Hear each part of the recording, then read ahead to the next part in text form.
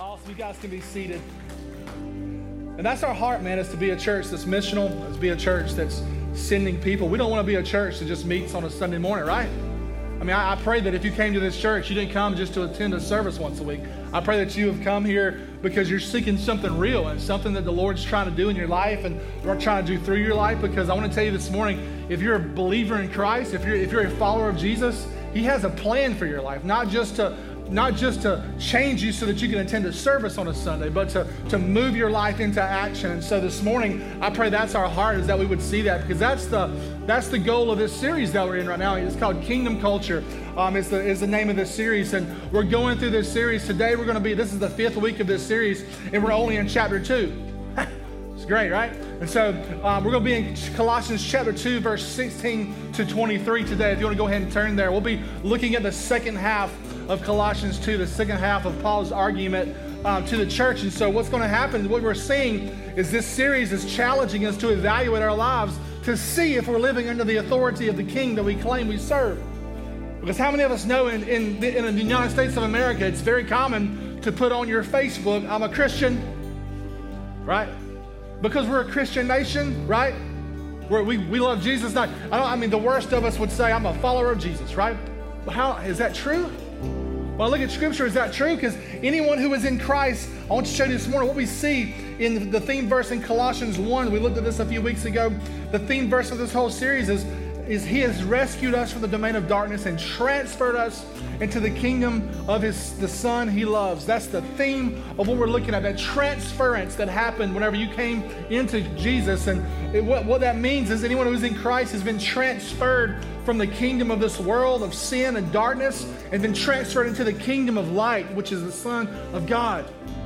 And what happened, guys, is this transference that happened wasn't meaningless. It was on purpose. Like God had a plan. And so if you're in Christ, there's a culture that we read about in Scripture that should define your life.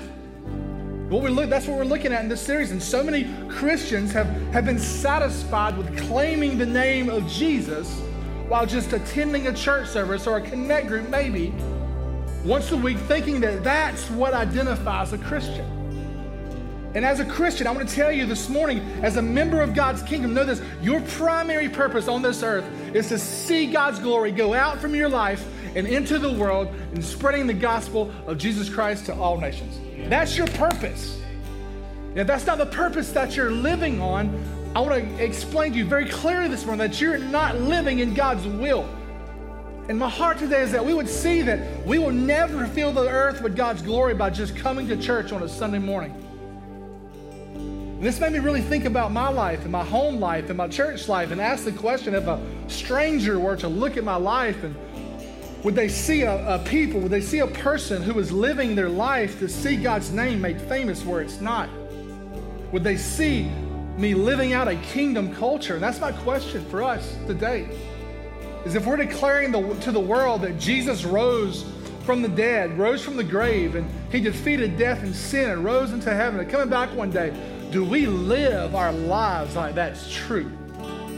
Because there's a lot of people that form the church that don't live like that's true. They say that that's true, but their lives speak another message, right? Because the world needs to see a proclamation of the gospel, and then we need to see a demonstration that matches that proclamation. That's what we're going to see today in Colossians 2. The Colossian church was being tempted to add things to the gospel, to live a man-centered life, focused on more knowledge and more spiritual experiences. And I want to tell you this morning, and as we get going here, is the center of the gospel is not an experience. It's not more spiritual knowledge or insight or theology or wisdom. The center of the gospel is Jesus. Jesus, knowing and loving Jesus and obeying Jesus. And that's what Paul is writing. He's writing this letter to refute the teachings of the Gnostics and to reestablish Jesus as the center of the church. But as we saw last week, this is something that the church still struggles with. And last week we saw Paul addressing the heresy, saying, no. You continue in Christ just as you came to Christ, by grace through faith, right? You come that way. And so today we're going to see that part 2 of last week. We're going to see Paul dig a little deeper into this rebuke of the Colossian church. He's saying, you're a part of a new kingdom now, but you're living like you're still a part of the old one, right? And so stop doing that, right? We try to complicate it. Well, I've got to get up at 5, read my Bible, pray, do all these things to turn my life around. I got to get more discipline, got to do all these things. The problem in those sentences that I just spoke that we like to think or do is it starts with I, right? It starts with me. Jesus is the center. The major thing that we're going to look at today is the sufficiency of Christ. The sufficiency of Christ in all things, even in our changing my ways, changing my life. It starts with Christ, not me. And so let's pray to that end today. Let's pray as we jump in. So God, we love you. We praise you. We thank you for all that you're doing, God. We saw an example of your faithfulness this morning. It's commissioning our Connection Church Richmond Hill. God, we love them. We're sending them, God, with you. And I pray, God, that they would just be just successful in the endeavor to carry the mission to Richmond Hill. I pray for this morning. God, I pray for our hearts that we would respond to the gospel, Lord, that we would not be satisfied with just sitting under the teaching of the Bible and not responding to it. Father, I pray this morning that people would be saved, that people would know you and understand what it means to be saved. Lord, I pray that people would just come out of religion and legalism today, Father. That our relationship with you is not based on a list of rules or regulations to keep, but on an intimate relationship with you, Jesus, where we're exalting you. Lord, come and be with every word that is spoken. God, hide me behind your word and behind your cross. God, may you increase and may we decrease. Lord, we love you in Jesus' name. Amen. All right, so I always like to start off everything with a kind of a question. Who remembers their first job? Some of you I just started my first job, right? Who remembers your first job? Yeah. Okay, cool. My first job was a groundskeeper for the Bullitt County Board of Parks and Recreation in Statesboro, Georgia. That's where I was at. I ran a weed eater like a madman. That was great. I could do a lot of things with that weed eater. I almost got fired a couple of times because I was so creative, right? Well, I got paid minimum wage at the time. It was $5.15. Some of you are like, whoa, you're old, right? I am. I just turned 40. It's okay. You'll get there if you're not there yet. So $5.15, right? And I was 18 years old. I was like, I'm rich. I got money. I got more than my $20 allowance that my parents were giving me. But I knew that if I worked 8 hours a day from Monday to Friday, my paycheck was going to be $206 before the government took all their money, right? I knew that I would get this much money every week because I worked 8 hours a day, 5 days a week. I'm going to get this because I put in the time. And so my ability to get that money, so pay attention, my ability to get that money was based on my work ethic and my ability and my willingness to put in the work. You see what I'm saying? If I do this, I'm going to get this, right? We all understand that? So after I graduated college, I realized that I could make $20 an hour. I was like, what? Pay raise, right? And so if I worked 8 hours a day for 5 days, I made $800 that week. Life was good. I could eat a lot of frozen pizza that week, right? I was excited about that. I was amazed. I was like, man, look at all this money. And then I was wondering where it all went after the week was over. I was living paycheck. That's stewardship's a whole other topic. We'll talk about it later. But what this taught me is if I put in the work, I get the reward. Can we agree with that? I was in control of my money. I was in control of my life. I was in control of my security. I was in control of things in my life. And so this is the American dream, is it not? Like if I work hard enough, I'll be successful. If I work hard, put the time in, I'll be successful. And I want to tell you this morning that this is backwards from the kingdom of God, okay? The kingdom of God, the kingdom culture that we're talking about is upside down and backwards from the world's culture. And that's why when you come into a new culture, you have to learn the systems, the processes, the government structure, all these things. Because in this kingdom, the kings paid my ransom. The debt that I owed him because of my sin, I didn't have to pay. Try doing that in your government system that you live in. Be in jail, right? Be in trouble. My king paid my ransom. In this kingdom, the king paid your ransom and my ransom. The gospel is that Jesus took my place so that I could legally and freely come before him as a son. Not as a citizen, as a son and a daughter for you ladies out there. I could be what I was created to be. There was no more sin getting in the way. Sin no longer controlled me because my king had set me free from this law of sin and death that he drew me out of. I was a part of the domain of darkness that we just talked about in Colossians 1. You're a part of the domain of darkness before Christ comes in. I'm dead in my sin. When I say, hey, Jesus, you're my Lord and Savior, and I'm following you, I'm going to obey you, I trust in you alone for my salvation, he picks me up, transfers me into the kingdom of God, a new culture, a new king. No longer do I have to follow sin anymore because Jesus has defeated that. And guess what? I get the benefit for the work that my Father did. Isn't that awesome? Yeah. It's a great deal. For those of you that don't want to come to Christ this morning, I'm telling you, you're missing out on a great deal. It's an eternal deal, right? Because let me tell you, legalism, we'll talk about what that definition is in a second. Legalism and religion, listen to this, are symptoms of a misunderstanding of our identity in Christ. Legalism and religion are the symptoms of a misunderstanding of our identity in Christ. And that's what we're going to talk about today. The enemy. You have an enemy. I want to always say this. If you try to follow Christ or if you don't try to follow Christ, you have an enemy because you bear the image of God. If you're a Christian in this room, Satan's trying to get you to question, am I really saved? Am I not saved? Am I saved? Am I not saved? Let's go around spinning in wheels here. If you're not a Christian in here, he's trying to get you from seeing Jesus. He's trying to blind your eyes. So there's importance here. The enemy is always coming after your identity. Oh, you're not that good. You're not a Christian. You know, Christ, you sinned. Look what you did. Look what you said. Look what you didn't do. You've done this. You haven't been in church in 4 weeks. You hadn't read your Bible in 3 months. What's happening? Are you even saved? He's trying to come at your identity. Are you a son of God? And legalism, if you're caught in legalism or religion today, those are red flags that you're struggling with your identity.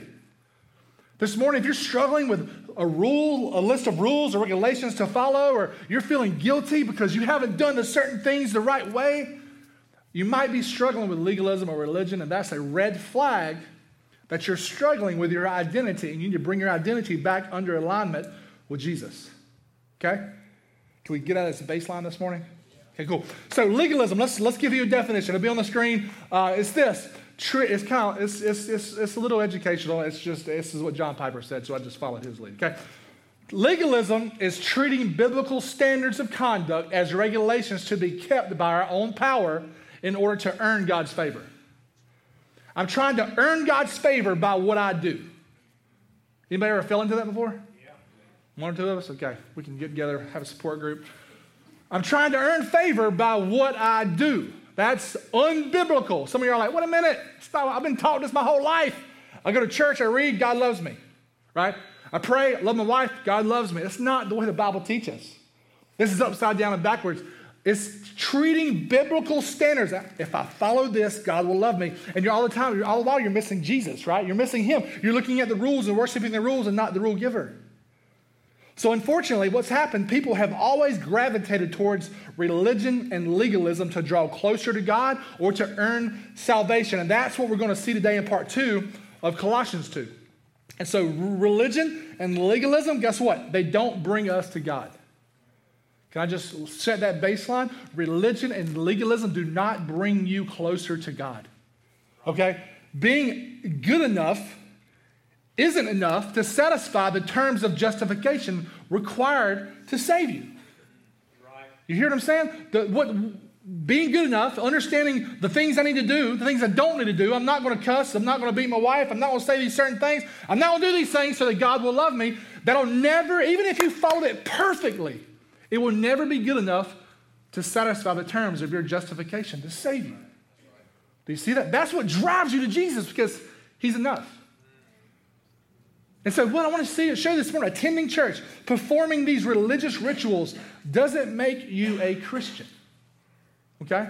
So that's the baseline. So let's read verse 16 to 23 together this morning. It's kind of a short 8-verse passage. And it says this. Therefore, there's a therefore, so we need to look with us. Yeah, I'm not going to say it. So Paul had just gone through these 8 or 10 verses showing you what Christ has done for you, right? He's showing you that you're free in Christ, part of a new kingdom. You're in Christ if you're a Christian, if you're a follower of Jesus. There's maybe some of you in here this morning that aren't Christians, that don't know Christ. There's some of you in here this morning that have been following a religion, thinks that's going to save you, but you've never met Christ. I'm praying for you this morning that you would meet Christ. What he's saying, because of what Christ has done, Verse 16, don't let anyone judge you in regard to food or drink or in the matter of a festival or a new moon or a Sabbath day. He's pointing out the Judaizers. He's pointing out these Gentile Jews who were saying, to be saved, you got to be circumcised. To be saved, you got to not eat this, you got to eat this, you got to recognize this new moon festival. Make sure you're recognizing the Sabbath day and keeping it holy, right? Can I just tell you this morning that command of the Ten Commandments is the only command that's not repeated in the New Testament because Jesus fulfilled the Sabbath. Jesus says, I'm the Lord of the Sabbath. Okay, well, it's another day, another time, right? Verse 17, these are a shadow of what was to come, but the substance is Christ. You see what I'm saying? These things were like what was to come. Jesus is the substance. Let no one condemn you by delighting in aesthetic practices and the worship of angels, claiming access to a visionary realm. Such people are inflated by empty notions of their unspiritual minds. He doesn't hold on to the head. The head is Christ, from whom the whole body, nourished and held together by its ligaments and tendons, grows with growth from God. Verse 20. If you died with Christ, that word if is the biggest word in the Bible. If you died with Christ to the elements of the world, why do you live as you still belong to the world? Why do you submit to its regulations? Don't handle, don't taste, don't touch. All these regulations refer to what is destined to perish by being used up. They are human standards and doctrines. Although these have reputations for wisdom, by promoting self-made religion, false humility, and severe treatment of the body, listen to this, they are not of any value in curbing self-indulgence. Think about this. You should ever struggle with looking at pornography in your life or smoking or drinking, focusing on the pornography or the smoking or the drinking, guess what it's going to do? It's going to drive you to the pornography, the smoking, and the drinking. You focus on Jesus, and he outshines all those things, right? He said, these things don't touch. I'm not going to touch it. I'm not going to touch it. I'm not, right? You're like, it's like, don't touch the red button. Who's going to touch the red button? I am, right? You focus on Jesus, and he outshines these things. And so I want to dissect these verses. Is that cool? Yeah. Okay, cool. So verse 16 and 17. We're going to do it anyway if it's not cool. Verse 16 and 17. Says, therefore, don't let anyone judge you in regard to food and drink or in the matter of a festival or of a new moon or Sabbath day. These are a shadow of what was to come. The substance is Christ. And so Paul is saying, as I've said before, therefore, since Christ has accomplished everything for us, it's holistic. There's nothing left to accomplish. Nothing you can add to Jesus' work to save you anymore or make you any more holy. It's finished.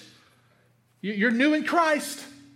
Therefore, everything is accomplished. So he brings in this. So he just went through about how Jesus had made you alive in Christ and made you a new people. He's given you a new identity, being members of a kingdom race, citizens of a new country. Yeah. And all of our sins are forgiven, past, present, and future. Hallelujah, man. How can the church not be fired up? Listen, and the warrant that was out against you, hey, go find this person that he sinned, he's going to hell. Oh my God, this gives me chill bumps thinking about that. He tore it up on the cross, made a public spectacle of his enemy on the cross. Christ fully satisfied the righteous demands of God on our behalf, and now we're freed from the curse of the law and the demonic powers that love to torment you and torment me with guilt. Everybody ever struggled with guilt before and shame? Look what you did. Look who you are. He's freed you from that, and he's freed you from legalism. You don't have to do anything else to except live in freedom in him and obey what he's telling you to do. Walk in Christ. Galatians 5:1, Paul says this, he echoes this in another book. He says, it's for freedom's sake that Christ has set you free. That verse is way too simple for a lot of you theologians. Why did Christ set you free? For freedom. That's why I tell my son all the time, hey, Daddy loves you. I love you too. I say, you know why I love you? He says, just because. I was like, that's exactly right. Just because. Just because. For freedom's sake, he set you free because he loves you. Because he loves you. So then he says, stand firm then and don't submit again to a yoke of slavery. So since you've been set free, stand firm because you know these things are going to try to come at you. You have an enemy, right? You've been set free from the power of sin. You don't have to follow it anymore. Sin's not your master, but you have an enemy trying to drag you back into the lies. Stand firm that you don't fall back into that yoke of slavery. It doesn't mean that you'll lose your salvation, but it means that Satan is trying to oppress you and trying to hold you back from being all that God wants you to be. So what I want to show you this morning is legalism and religion. They're a yoke that is used by the enemy to keep you from walking in your new kingdom identity. And I would be willing to suggest this morning that there's probably over half of us in here this morning that have believed a lie and are under a yoke. It's because of our cultural Christianity, our American Christianity. Everybody's a Christian, right? They've never understood the freedom of following Christ the way God has meant it for us to follow Christ. Paul says, don't go under a yoke again. You were under that. Now you're free. Go be free because for freedom's sake. Legalism and religion, they both have this illusion of being useful, but they always end up in slavery. Do you see that? If I do these things, God will love me. If I do these things, I'll be more free. But they always end in slavery. They always end in a yoke of slavery on your neck. This morning, there's been so much pushback on this message. Yesterday, I struggled on Wednesday. I struggled on Thursday. I struggled on Friday. I struggled yesterday. I struggled this morning. I was still writing this message when I got here. God is moving in this vein of freedom in our church and in a lot of churches around us. I think God is sifting the church. I think God is moving in the church. And I think it's our job to pray that our eyes will be open and follow him the way he's calling us to follow him. Because guess what, guys? Human nature, we all have a human nature. It thrives in a system of legalism. Our human nature thrives in a system of legalism and religious duties because the flesh is weak when it comes to doing spiritual things, right? It's hard to pray for someone's healing. It's hard to pray for these things that are spiritual because I have to depend on God and not myself. Anybody struggle with pride in here? Yeah, me. 10 out of 10 people, all of us, we all struggle with pride, right? Probably the fact that more of you didn't raise your hand probably proves my point, right? We all struggle with pride in this room. All do. The flesh is weak. We need the Holy Spirit. We need him. It's not like, oh, I'm just not going to go to that type of spirit-filled church. This is not my thing. I'm going to go over here where it's a little more lighthearted and not so spiritual. That's dumb. The Holy Spirit, you need the Holy Spirit for life and vitality in the church. Yes. The Holy Spirit is the power that God uses in the church to move it along. But guys, the flesh is strong when it comes to practicing religious rules, right? Look at me. I can preach, I can teach, I know the Bible, I love you. You love me. We're together. Look at how good I'm doing. Adhering to religious rules. I haven't sinned in 2 weeks. I had a conversation with a person, 3 or 4 months ago. They're not here anymore, so I can say. She shared with me she hadn't backslidden in 38 years. I was like, holy moly, let's get some discipleship going on here. But let me tell you, that inflates and puffs us up. Look how good I'm doing. I pray in the Spirit. I memorize the whole Bible. I do all these things. What does that sound like? It sounds like a Pharisee, right? They wear their beautiful attire and they stand before you and preach down to you. Jesus came and condemned them, right? He called them whitewashed tombs, beautiful on the outside, dead on the inside. That's where religion will get you. And Paul hits this head on. He even reminds us of what happened in Antioch. Remember Antioch, Acts 15? When the Gentiles were coming to Christ, Cornelius was filled with the Holy Spirit. And they're like, what is happening? These are the Gentiles. They're not supposed to have God. Like, we are the chosen race. We are the Jews. We are the chosen of the world. We're supposed to stand out among the rest. The Judaizers said, unless you're circumcised according to the customs of Moses, you can't be saved.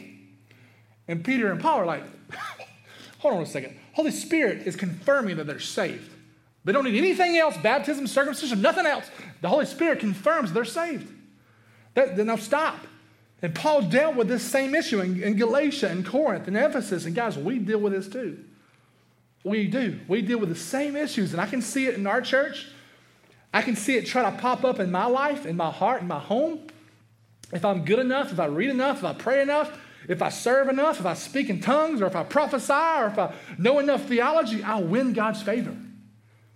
Right? That's legalism, and that's religion.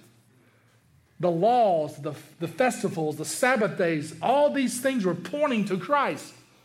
They weren't meant to be followed to a T, just like the law in the Old Testament was meant to show them that they could not follow these 10 laws.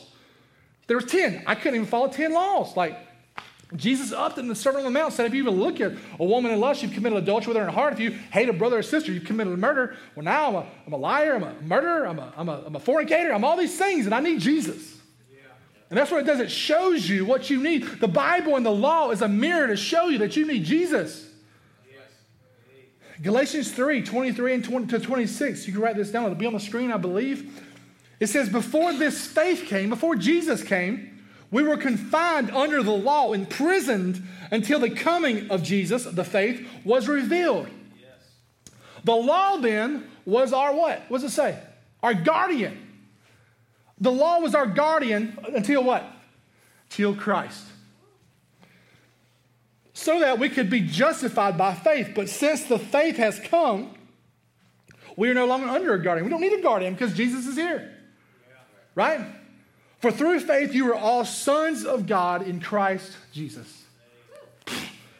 How beautiful is that? Yes. Some of us this morning are getting a little nervous in here. It's like, wait a minute, you telling me my systems and my processes are not good? Oh, wait a minute. You mean all I have to do is trust Jesus and love him and do what he says and just live in freedom with the church and love the church? Yeah, that's all you got to do.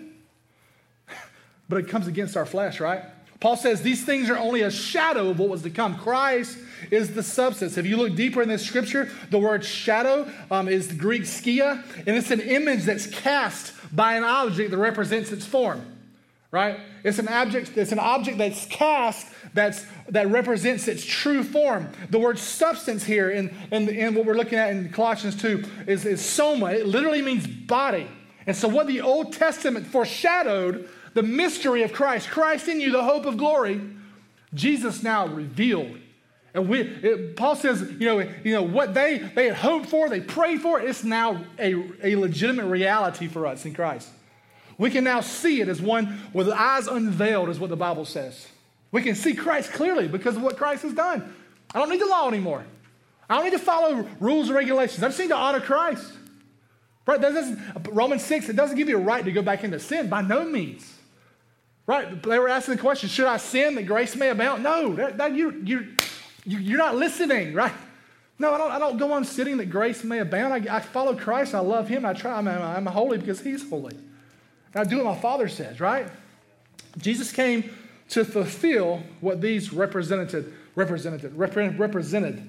So Matthew 5, verse 17, Jesus confirms this. He says, don't think that I've come to abolish the law and the prophets. I didn't come to abolish it, but to what? Fulfill it. I've come to fulfill the law because you couldn't do it. I needed to fulfill it so you can live in freedom. And so guys, let me tell you, it would be foolish to follow the shadow after the one who casts the shadow arrives. You know how crazy that would look? Right? If my son saw my wife's shadow coming up the stairs and he saw her and then he started chasing after her shadow like, mommy, I'm like, bro, we got to take you to the hospital. Like, you acting crazy right now. Like, this is weird. Like, and a lot of people do that in the church. Let's keep reading. Verse 18. Let no one condemn you. The actual literal translation is, let no one disqualify you by delighting in aesthetic practices. Aesthetic practices is like extreme discipline. Don't eat, don't touch. I'm going to do it. I'm going to make sure I'm going to do these things. Aesthetic practices. Where am I at here? Here we go. And the worship of angels. They believed they had to worship angels to get to God. It was like a hierarchy thing. Worship the angels, get to Jesus after that, right? It was a hierarchy. Worship of angels, claiming access to a visionary realm. Such people are inflated with empty notions of their unspiritual mind. He doesn't hold on to the head, from whom the whole body, nourished and held together by its ligaments and tendons, grows with growth from God. It says, let no one disqualify you. Why? Why does he say that? Because back in Colossians 1:12, he says Christ has qualified you to share in the saints' inheritance in the light. So don't let anybody disqualify you, because God has qualified you. And what God has qualified you in, nobody can disqualify you in. Paul's referring to the false teachers who want to lead them into these legalistic practices as a way to gain access to God. And so they had forgotten the prize. The prize is Christ. The end goal of your faith is Jesus. They had forgotten that's the goal, is Christ. Think about this. Ephesians 5, it compares our relationship with Jesus to what? A marriage, right? It represents our relationship with Jesus as a marriage. And imagine for a moment a man who went to his wedding and it was perfect. Like the food was world class. The cake was 10 tiers high. It was beautiful, right? The venue was perfect. The flowers were beautiful. The food was amazing. The music, like there was the best band there playing. The decor was perfect, but there was one problem. His bride didn't show up. This man will be cheated. He'll be cheated out of his prize. Because it's not about the decorations or the food or the music. It's about the bride. Right? No matter how cool the experience would have been, the wedding would have been meaningless without the bride. And the false teaching in Colossae had two parts. It called for the worship of angels for on one hand, and then it called for these strict aesthetic regulations on the other. And both of these were set up as a requirement for those who wanted to be close to God. Who's ever said, God, I just want to be close to you. Draw me nearer to you, Lord. And then after you get done praying that prayer, you go make a to-do list of what you need to do to make it happen. You've ever done that? I've done that. I just want to tell you that's dumb. I'm not calling you dumb. I'm saying I've done it too. That's just dumb. Let's don't do that. Let's press into Christ. Paul denounced both of these requirements. He said their theology was wrong because what did he say in verse 9 up there? He says, all the fullness and deity of God dwells in Christ, not angels. Right? The fullness that you're looking for is in Christ. Yes. Right? And their aesthetic regulations with food and drink were useless because they were only shadows of the reality that was Jesus. You're worshiping these shadows that you're doing these weird things. Come to Christ. And what happens is, even if you follow these aesthetic practices and regulations and you worship shadows instead of the substance, all those things are only going to lead you to pride. It doesn't lead you to Jesus. It leads you to pride. And the only hope for spiritual growth and health in your life, in the body of Christ, the church, is a personal clinging to Jesus. Not exclusivist regulations. A clinging to Jesus. Because those things don't set you apart. Who sets you apart? Jesus. He sets you apart, not the things you do. And Paul summarized this in verse 19. He summarized these people in verse 19 as people who aren't holding on to Christ. They're looking beyond Christ, adding to Christ. Even Jesus echoes this in John 15:5. If you can write that down, it's not going to be on the screen. John 15:5 is, I'm the vine and you are the branches. That gives you a beautiful picture, right? If a man remains in me, the vine, and I in him, he will bear much fruit. But apart from me, you can do nothing. How many of us try to follow Christ without Christ? It's crazy, right? We are crazy sometimes. Let's read 20 and 22. If, there's the big word, if you died with Christ to the elements of this world, then why do you live as if you still belong to the world? Why do you submit to the regulations? Don't handle, don't taste, don't touch. He's being sarcastic. It's okay, student. I love that. There's sarcasm in the Bible sometimes. All these regulations refer to what is destined to perish by being used up. They are human standards and doctrines. And so the implications of these verses is that a church that set up regulations to follow as a means to qualify, they don't know what it means to die with Christ and be freed from the world. They may meet on a Sunday morning, but I would say they may not be a church full of Christ and the Holy Spirit. There's a lot of churches that meet in church buildings that aren't churches. Can we just say that this morning? Just be blunt. Can we do that? I'm all about hitting it head on. Wherever authentic, passionate dependency on Christ fades, guess what happens? Regulations are brought in to mimic what the power of Christ once created. You see that? Wherever that passionate pursuit, that desire for Christ, that discipleship, that missional mindset, that we're going to plant churches, we're going to send missionaries, we're going to love Christ, we're going to live a lifestyle of repentance, where that leaves, we try to recreate that with religion and legalism. If I follow this and this, Jesus might come back in our church. That never happens. The only way back is through repentance. I want to tell you this. If you add enough religion, I can tell you this from experience. If you add enough religion and enough processes and procedures and you build a big enough organization, that organization can endure for years after the spiritual life that brought it into existence is dead.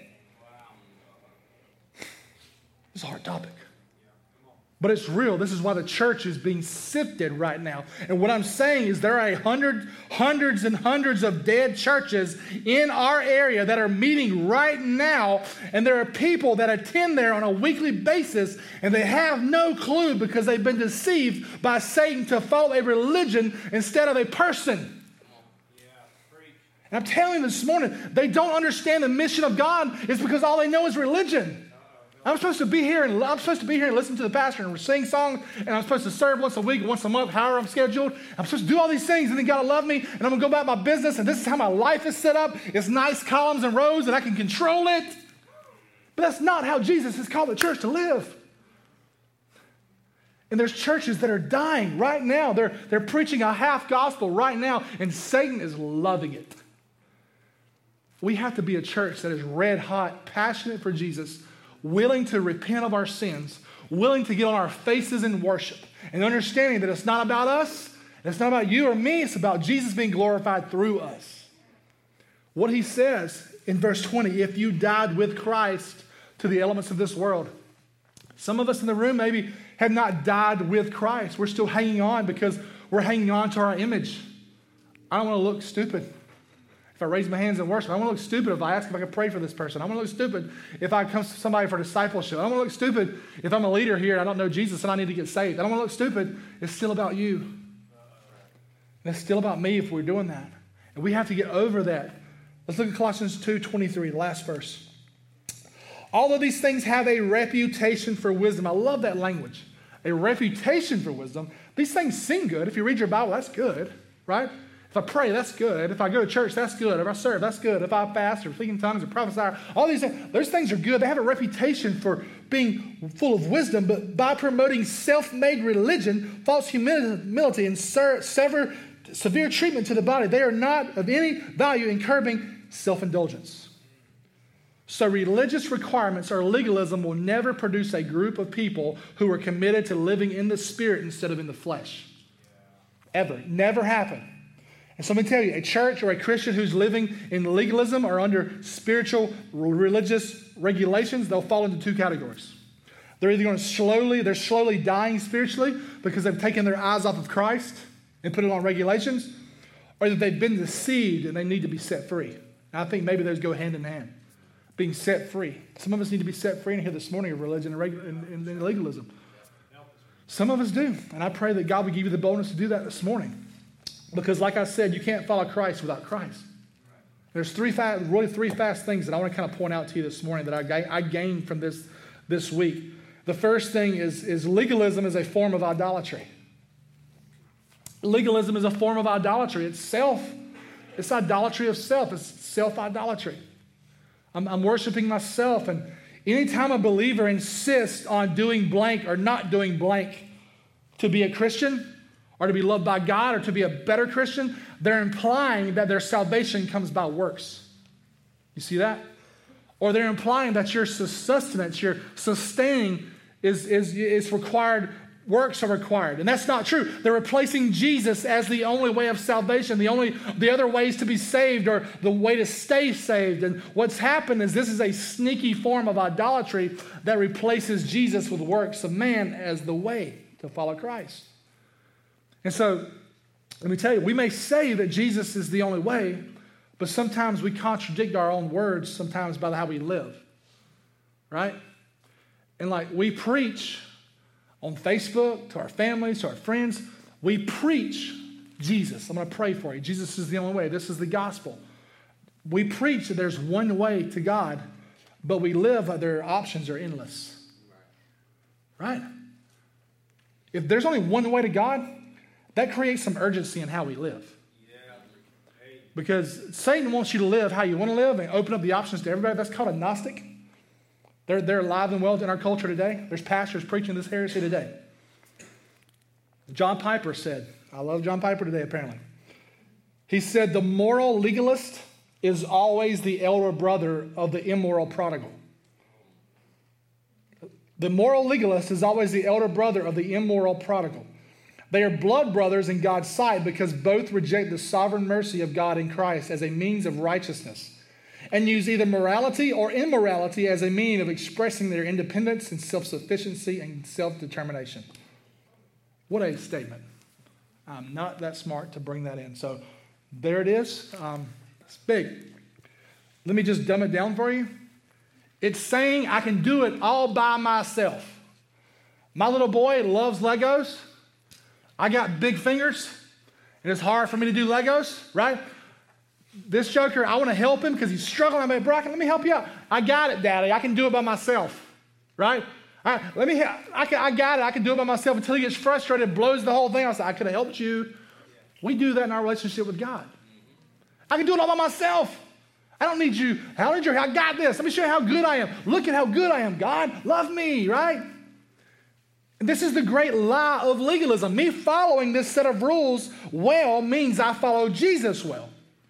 Remember, I work for my minimum wage job for 8 hours Monday through Friday. I get my $208. I'm good, right? No, wrong. Remember, we're transferred from this kingdom to this kingdom. It's new thinking.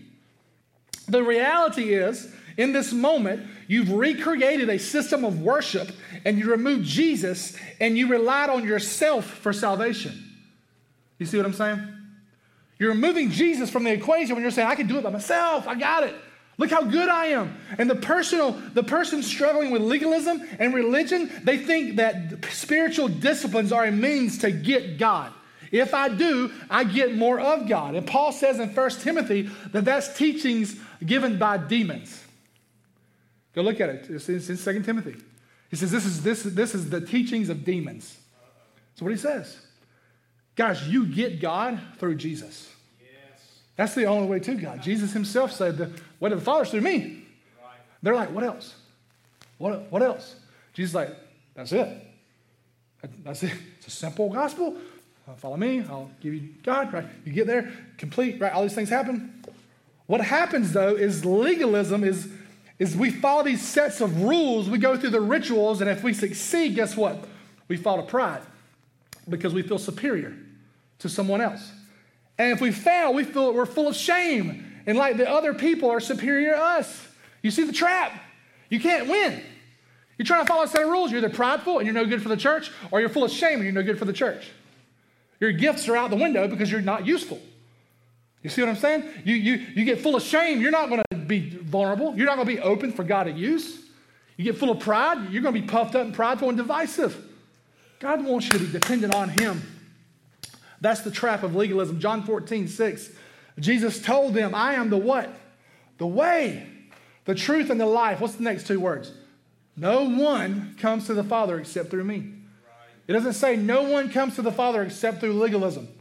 No one comes to the Father except through keeping the law or being a legalist. No one comes to the Father except coming through me.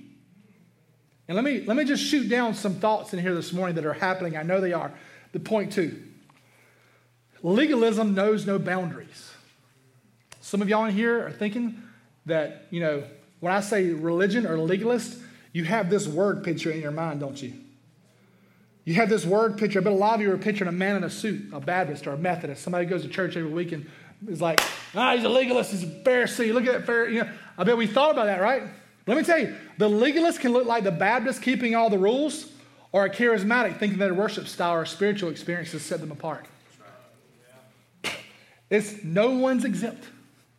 We're all legalists and religious in this room at some points in our life, but we need to come and submit to Jesus as our King.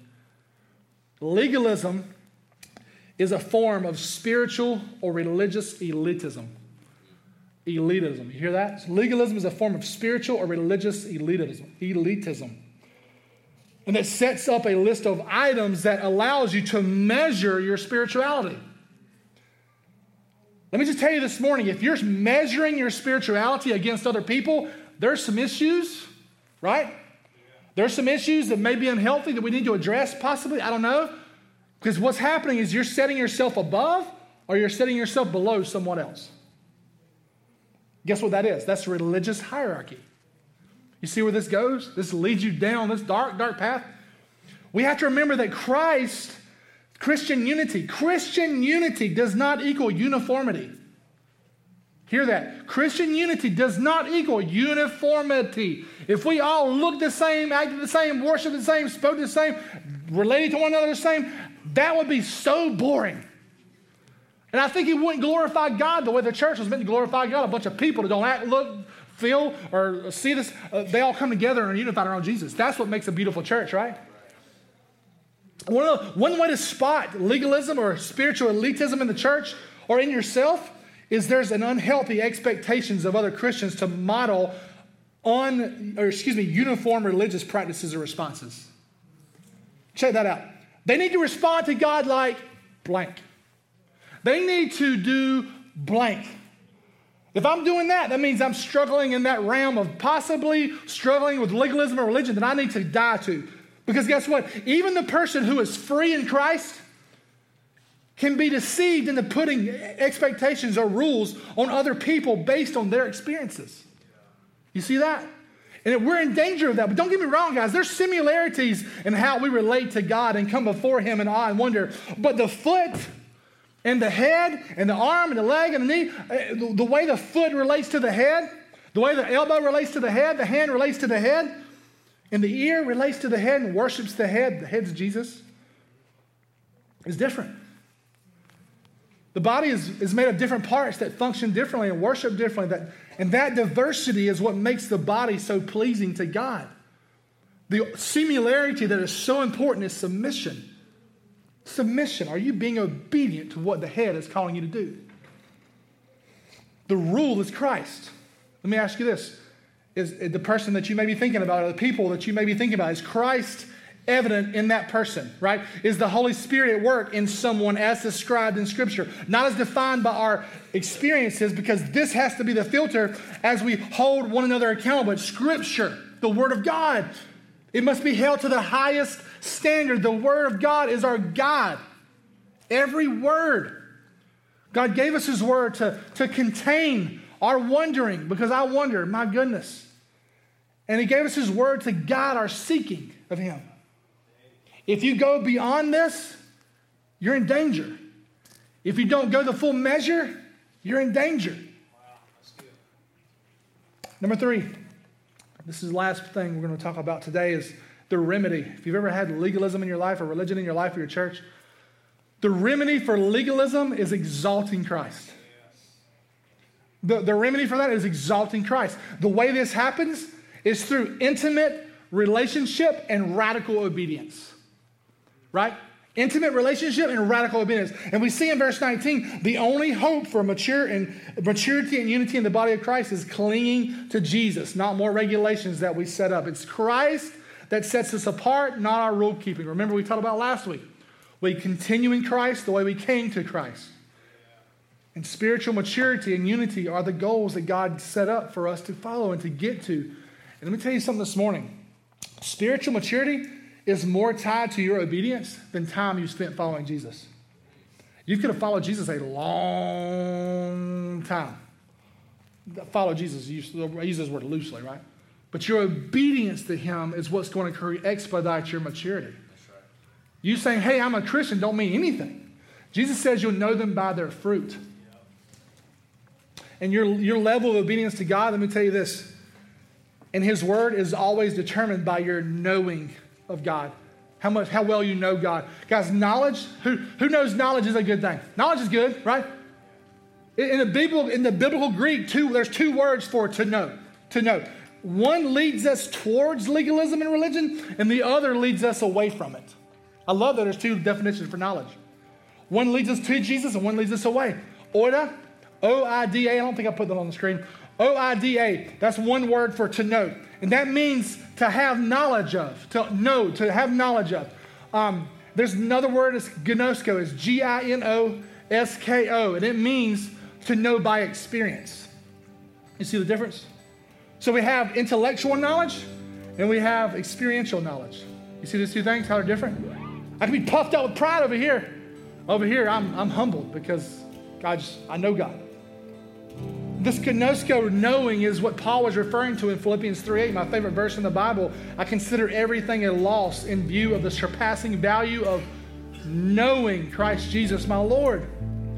The difference is Paul's saying, I want to know, gnosko, Christ. The word gnosko in the scriptures is often described, it describes the knowing that's involved in building intimate relationships with another person. If you look in the New Testament where the Bible talks about husband and wife relationships, sexual relationships, it's talking about gnosko. Like, I don't oida my wife. I don't know about her. I know her intimately, spiritually, emotionally, physically, mentally. I know her in all the ways. There's a difference in that, right? And I'll give you an example. I know about Abraham Lincoln. I've read books about him. I love history. I knew he was a guy, man of integrity and good character. I knew he had a lot of courage to fight for his country, but I only know about Abraham Lincoln because I've never met him. Another example, this is a little more PG-13 for you guys in here. I know about a kiss, right? When I was a kid, I knew about it. I heard that you exchange tongues and spit. A lot of y'all are like, that's awkward. You ever had a kiss? You ever complained? Right? Right? Let's just be real. Let's just be real for a second, man. It doesn't sound appealing. But when I kissed my wife for the first time, I was like, this is awesome. This is great. I know her now. This is wonderful. You see, that just to know about God isn't enough. I need gnosko. I need an experience with him intimately to know him. And that's what destroys legalism. Right? I share that with you because when you're trying to follow Jesus in some dark and desperate days, you need to know Jesus. It's not enough to know about God. When you read the Bible and learn that God is omnipotent, and he's omniscient, and he's omnipresent, and he knows all things, he's all powerful, and he's everywhere, that's all wonderful and good. But if God is only a concept in your mind and does nothing for you, right? It's not a list of facts. There's an experiential knowledge, a gnosko, that makes our obedience easier and living under the bondage of religion harder. What good is it to know God is omniscient, omnipresent, omnipotent, unless he is all those things to you by experience, right? Let me tell you, from experience in dark and desperate days, don't settle for knowledge about God. You need an intimate relationship with Jesus, a gnosko. And this is what Paul was hammering home in Philippians in his own life. He said, this is my one thing. I press on because I want to know him. He didn't want to just know about Jesus. He wanted to experience Jesus, to experience the power of his resurrection, because death was coming at him every day. He was getting persecuted. I believe the church right now, the Big C church, is on the verge of a great awakening, coming alive in Christ. For again, I believe the church, the Lord is sifting his church to see whose faith is authentic. I believe there's a lot of people that won't pass the test. I believe the only way you'll enter into his presence on that day is by intimately knowing Jesus. Guys, this is kingdom culture. This is kingdom culture, to know Jesus and to follow him all the days of your life, not just a list of do's or don'ts. To be a part of the kingdom, Jesus has to be your king. And as we close, my question for you this morning is Christ preeminent in your life? Is he before all things? Are you drawing on his power or depending on some man-made religious system as a substitute? I was listening to a song on the way to church this morning. Many of you know the song, but I just want to read you the lyrics. As I was listening to this song, I started crying because I was praying that God would soften my heart. Soften my heart, Lord, soften my heart, soften my heart. And I was thinking about this sermon, and I was thinking about what it meant. And it got to this verse. It says, "Oh, to grace, how great a debtor daily I'm constrained to be. Let thy goodness like a fetter bind my wondering heart to thee. Prone to wonder, Lord, I feel it. Prone to leave the God I love. Here's my heart, oh, take and seal it. Seal it for thy courts above." This morning, I don't know if you've struggled with a culture of legalism in your life. I'm not sure where you're at in your spiritual life. I'm not sure if you just know about God. You've never had a spiritual, intimate, experiential relationship with Jesus, that you know him and he knows you. But I pray this morning that you would let those chains fall. Let that yoke of slavery fall, because Jesus has died for you so that you can live in him. Not just follow a set of rules or regulations, but to live fully in him. I'm not sure who I prayed for this morning, but I pray God would set someone free this morning of legalism, of religion, of living under this oppression of just attending church, of just going to Connect Group, or just going to this next spiritual event. but that you would live in Christ and live in a kingdom culture and come alive in him. But you can't do that until you know the gospel, and the gospel is that you're a sinner. God created you to live with him, in relationship with him, unhindered relationship with the King of Kings and the Lord of Lords. And because of your sin, that relationship was broken. And so that's why you have these ups and downs in your life.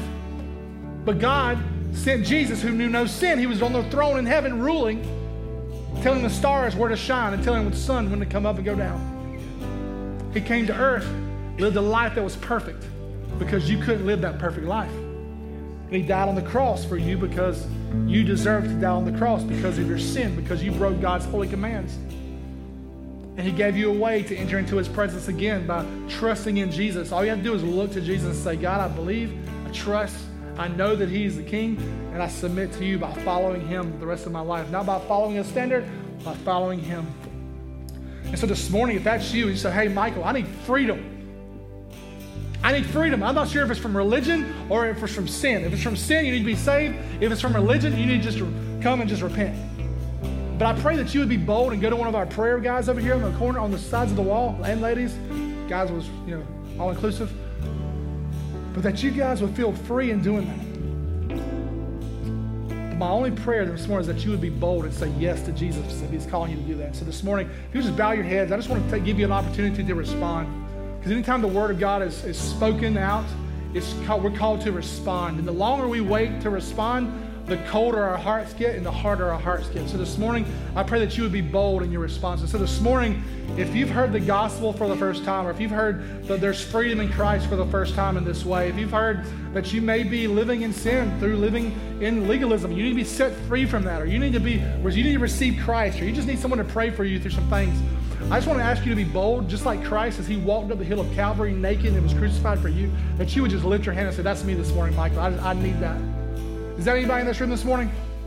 I want to pray with you. Amen.